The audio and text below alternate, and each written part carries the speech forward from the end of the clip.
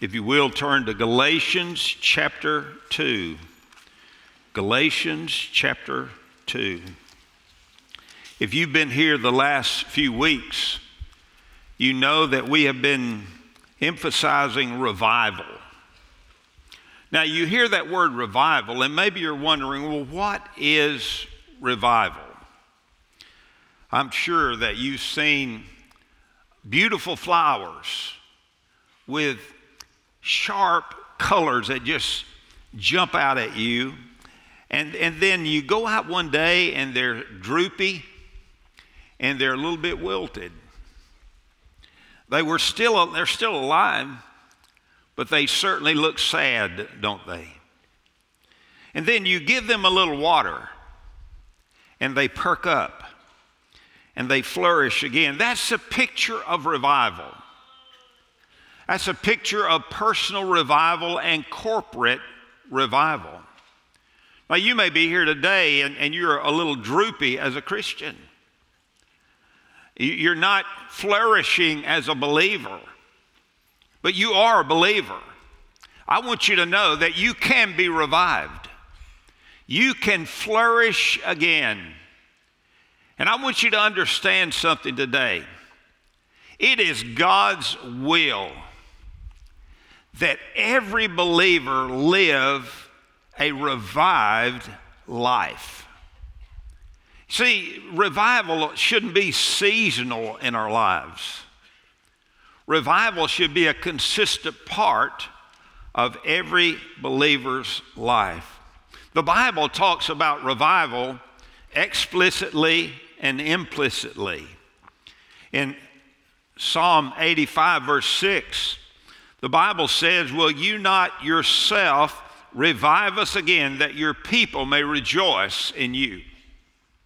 In Psalm 51:10, David wrote, "Create in me a clean heart, O God, and renew a steadfast spirit within me." You see that word renew? It's a synonym for revival. Acts chapter 3, verses 19 to 20. "Therefore repent and return so that your sins may be wiped away, in order that times of refreshing may come from the presence of the Lord." That little phrase, times of refreshing from the presence of the Lord, bring clarity to this whole issue of revival. During our 40 days of fasting and prayer, I've preached sermons on prayer, the Word of God, repentance, obedience, and making godly decisions. All of these sermons have been an integral part in helping you and myself to understand what true revival is and what it takes to be revived and to live a revived life. Now, in Galatians chapter 2, verse 20, this may be one of the clearest verses in the Bible about the Christian life, and I think it's a clear expression of the revived life that you and I can have as born-again believers. Now, you got to remember when Paul wrote this letter to the Galatians, things were not necessarily going well in the church. They had begun well. They had been saved by grace through faith in Christ alone. But some false teachers infiltrated the church and began to teach a false message, a heresy. Do you know what that heresy was? That heresy was this: faith in Christ alone is not enough to save you. And some of these believers bought that. You see, these heretics were teaching not only are you saved by grace through faith in Christ alone, but you also have to keep the Jewish law in order to be saved and go to heaven when you die. Now, that is totally contrary to the teaching of the New Testament. But some have bought into it. Now, I'll tell you what, believing something that's not true will cause your spiritual life to get droopy and to get absolutely mediocre, you might say. So I want you to understand once again that God's will for you is that you live the revived life. Now, in order to live the revived life, there's three things I want you to see in Galatians chapter 2, verse 20. First, and you got to grasp these are keys to living the revived life. Number one, a new reality. A new reality. Look in chapter 2, verse 20. The Bible says, I've been crucified with Christ, and it's no longer I who live, but Christ lives in me, and the life which I now live in the flesh, I live by faith in the Son of God, who loved me and gave himself up for me. So, the Apostle Paul says here, I have been crucified with Christ. That's a part of your new reality as a born-again believer. Now, the verb here is perfect tense. It literally means that something happened in the past that has ongoing implications for your life as a believer in the present and the future. In Romans chapter 6, verses 6 to 11, Paul wrote, knowing this, that our old life was, here it is, crucified with him. That's what he says here in verse 20, right?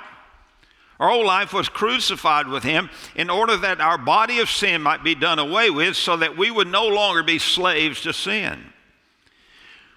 For he who has died is freed from sin. Now, if we have died with Christ, we believe that we shall also live with him, knowing that Christ, having been raised from the dead, is never to die again. Death no longer is master over him.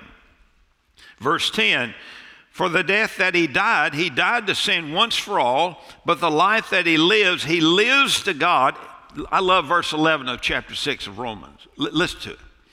Even so, consider yourselves to be dead to sin, but alive to God in Christ Jesus. So here is the gist of Paul's message here. He's saying if you're a born-again believer, he wants you to know that you're dead. Well, you look around and you pinch yourself. I'm not dead, Pastor.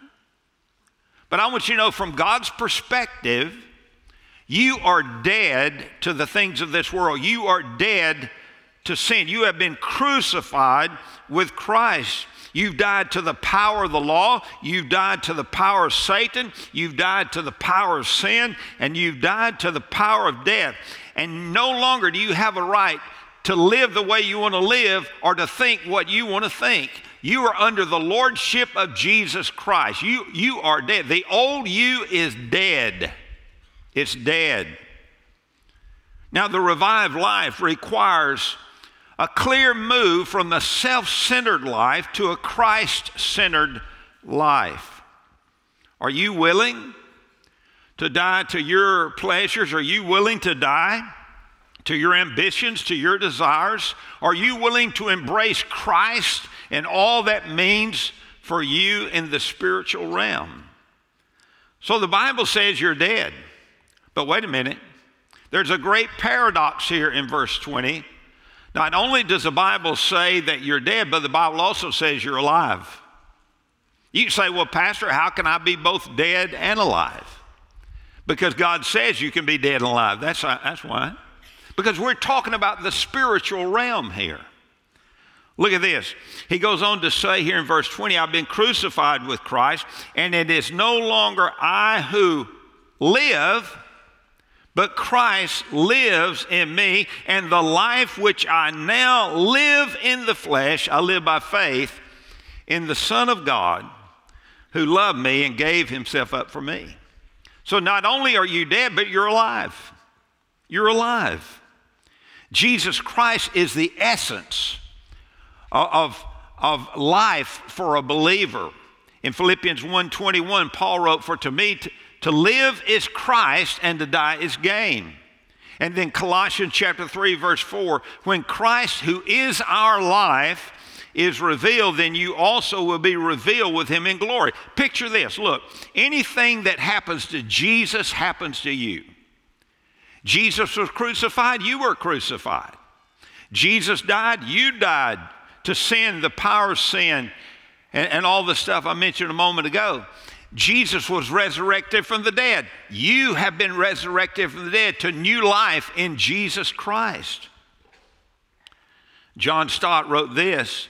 He said, once we have been united to Christ in his death, our old life is finished. It's finished.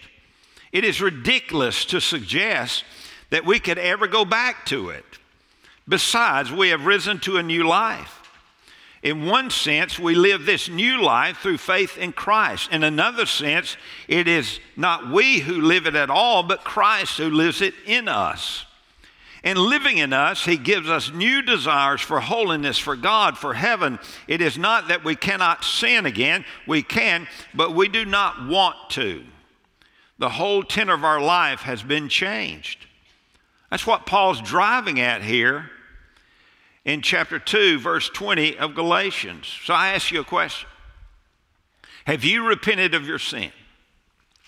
Have you received Jesus as your Savior and Lord? Well, if you have, you need to understand that the living God has given you a brand new reality. Christ is your life. You died to the old person that you were. You're now alive in Christ Jesus to the new person he's created you to be. Listen, what does this mean for us practically, you say? Well, it means that you're justified by grace, not works. It means that you are freed from sin's penalty and power. It means, according to 2 Corinthians 5:17, that you're a new creation in Christ. You're a new person. It means you have a new Lord, according to Luke 9:23, and it means that you have a new way to live, according to Hebrews chapter 12, verse 2. Now let me ask you a question. Why in the world would we as born-again believers want to go back and live the way we did before we became a believer? I can tell you this. I did some dumb stuff. And I don't ever want to go back and do that kind of dumb stuff ever again. I want to live to please Jesus. In 2 Corinthians chapter 5, verse 9, Paul wrote, my ambition is to please the Lord. I tell you, that's the new reality for all of us. Our ambition, because we're dead in Christ and we're alive in Christ, should be to please the Lord Jesus in everything we say and everything we do. So the first characteristic of a revived life is a new reality. I hope you understand that, and I hope you embrace it this morning, and you will embrace it in the coming days, weeks, months, years of your life. Remember this, it's not God's will for this new life in Christ to be seasonal. It is God's will that this new life in Christ be continuous in us. Now, here's a second key to the revived life. Not only a new reality, but a new power. A new power. Look at what Paul wrote here. It is no longer I who live, but Christ lives in me. You see, you can swap your tired, worn out Christian life for a fresh, invigorating, new, abundant life in Christ. Why would we ever want that old, mediocre life when we could have fresh, invigorating life in Christ? It all hinges on your recognition that the Lord Jesus Christ literally, and I mean literally, dwells within you by his Spirit. I tell you, as a believer, I was saved when I was 20 at Mississippi State, and one of the remarkable things I learned early on was the power of the Spirit of the living Christ within the Holy Spirit. I learned that I couldn't live the Christian life. Have you learned that you can't live the Christian life in your own power? I hope you've learned that. I learned it real quick because I failed a lot, because I tried it. It doesn't work. And then I discovered this wonderful principle that the Spirit of the living Christ, the Holy Spirit of God, lives within me and has brought to me the provision of God's power to do things in me and through me for his glory and for his purpose. In Luke chapter 9, verse 23, the Bible says, if anyone wishes to come after me, he must deny himself, take up his cross daily, and follow me. I want you to understand that the measure of Christ's power that is released in your life is determined by the degree which you die to yourself. You see, as long as you want to do it your way, you're not going to experience the full complement of Christ's power within you. But when you decide, I've had enough of this, I've bloodied my nose too many times in the spiritual realm, I want to do it Christ's way. I want Him to do in me and through me what only He can do in me and through me for His eternal glory. I tell you, to the degree to which you die to yourself, the degree to which you move from a self-centered life to a Christ-centered life determines the level of the power that you experience of the resurrected Christ within you. In Ephesians chapter 3, verse 14 to 21, in Paul's prayer that's recorded here, I want you to notice some things. He said, for this reason I bow my knees before the Father, from whom every family in heaven and on earth derives its name, that He would grant you, according to the riches of His glory. Now I want you to listen. According to the riches of glory, to be strengthened with power through His Spirit in the inner man, so that Christ may dwell in your hearts through faith, and that you, being rooted and grounded in love, may be able to comprehend with all the saints what is the breadth, length, height, and depth, and to know the love of God, love of Christ, which surpasses knowledge, so that you may be filled up to the fullness of God. Now to Him who is able, don't you love that? Now to Him who is able to do far more abundantly beyond all that we ask or think, according to, listen to this, according to the power that works where? Within us. Well, what is that power? Well, it's the power of the Spirit of Christ, the power of the Holy Spirit. To Him be the glory in the church and in Christ Jesus to all generations forever and ever. So our focus, if we're going to live the revived life, our focus has to be not upon what we can do, but upon what Christ can do in us and through us by His Spirit. And then he mentions faith. Notice Paul's next word, in the life which I now live in the flesh, I live by faith in the Son of God. You see, saving faith cannot be reduced to a one-time decision or event in the past. It is a living, dynamic reality permeating every aspect of the believer's life. You see, Paul knew that he was saved by faith. But Paul also knew that if he was going to be the apostle that Christ called him to be on the road to Damascus, he had to depend upon the Spirit of the living God who lived within him. Get this now, the Lord Jesus, now, don't miss this. The Lord Jesus made no provision for you to live the Christian life in your power. Let me repeat that. The Lord Jesus made no provision for you to live the Christian life in your power.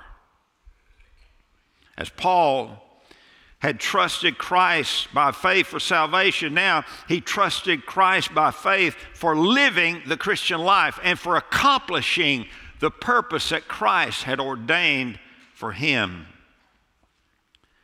You see, the Spirit of Christ has the power to help you to love people it's hard to love. The Spirit of Christ has the power to help you forgive people who have hurt you. The Spirit of Christ has the power to give you the boldness to share the gospel with lost people. It's a truth you must embrace. You see, as a born-again believer, you have a new reality.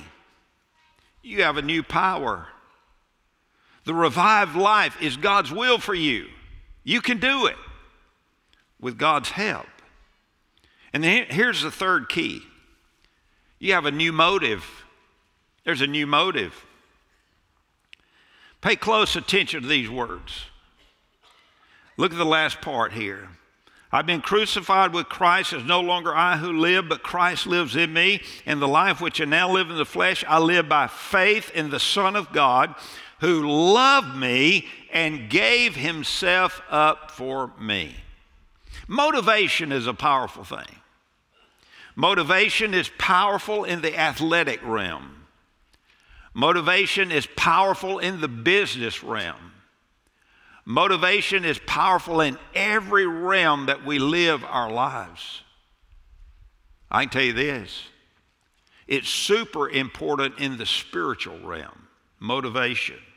You say, well, Pastor, why would I want to live this revived life that you've been explaining to us today? Why would I want to move from a self-centered life to a Christ-centered life? I sort of like the way I'm doing things myself. I'll tell you, there's a motivation here for you. There's a motive here for you that will spring you loose from this idea and help you to move from a self-centered life to a Christ-centered life. What is that motive? Well, look at it. Jesus loved you. Now let that sink in for just a moment. Jesus loved you before the foundation of the world. He loved you before you were created in your mother's womb. He loved you 2,000 years ago when he was living out his life on this planet and fulfilling every jot and tittle of the law on our behalf. He loved you. And can I tell you this? He loves you today. The Bible says if you're a born-again believer, nothing can ever separate you from the love of God, which is in Christ Jesus our Lord. Do you realize that he loves you even when you blow it? Do you realize that he loves you on your best day and your worst day? Do you realize that he loves you all the time? He loves you. What an incredible truth. What a motivation to move from a self-centered life to a Christ-centered life. And then here's another part of the motivation. Not only did he love you, but he died for you. He died for you. He was willing to go to the cross of Calvary, to be made sin for you, to take all of your sin to the cross of Calvary and spill his blood and offer his body as a sacrifice for your sins. I'm going to tell you what, that's love unlike anything we've ever experienced before in our lives. Jesus died for you. No impersonal force or cosmic law or external necessity compelled Christ to die. It was the love of God, unmerited, immeasurable, and infinite, that sent Jesus to the cross. Not for his own sake, but for you, he endured the rigors of Calvary. John 3:16 and 17. For God so loved the world that he gave his only begotten Son, that whoever believes in him shall not perish, but have eternal life. For God did not send the Son into the world to judge the world, but that the world might be saved through him. Romans chapter 5, verse 8, but God demonstrates his own love toward us, in that while we were yet sinners, Christ died for us. Let me ask you a question. How can we see such love and sacrifice on behalf of the Lord Jesus Christ and turn our heads away from him and live like we want to live? How can we do that? I tell you, if the love of Christ and the death of Christ on our behalf is not enough to motivate us to live for him and to honor him with our life, the way we think, the way we talk, the actions of our life, I don't know what else could. It's the most powerful motivation in all of creation. So here's the truth for today. The revived life is God's will for you. I mean, for 40 days, if you've been working through that little book that we gave you, for 40 days we've been talking about personal revival, corporate revival, revival in your family. And I'm telling you folks, it is not God's will for this to be some kind of temporary thing in our lives. It is God's will that we experience revival on an ongoing basis, personally, corporately, and in our families. In 1 John chapter 5, verses 11 and 12, the Bible says, and the testimony is this, that God has given us eternal life, and this life is in His Son. He who has a Son has the life. He who does not have the Son of God does not have the life. So let me ask you a question. Have you turned from your sin and your self-motivating way of living your life? Have you turned from that and placed your faith in the Lord Jesus Christ alone?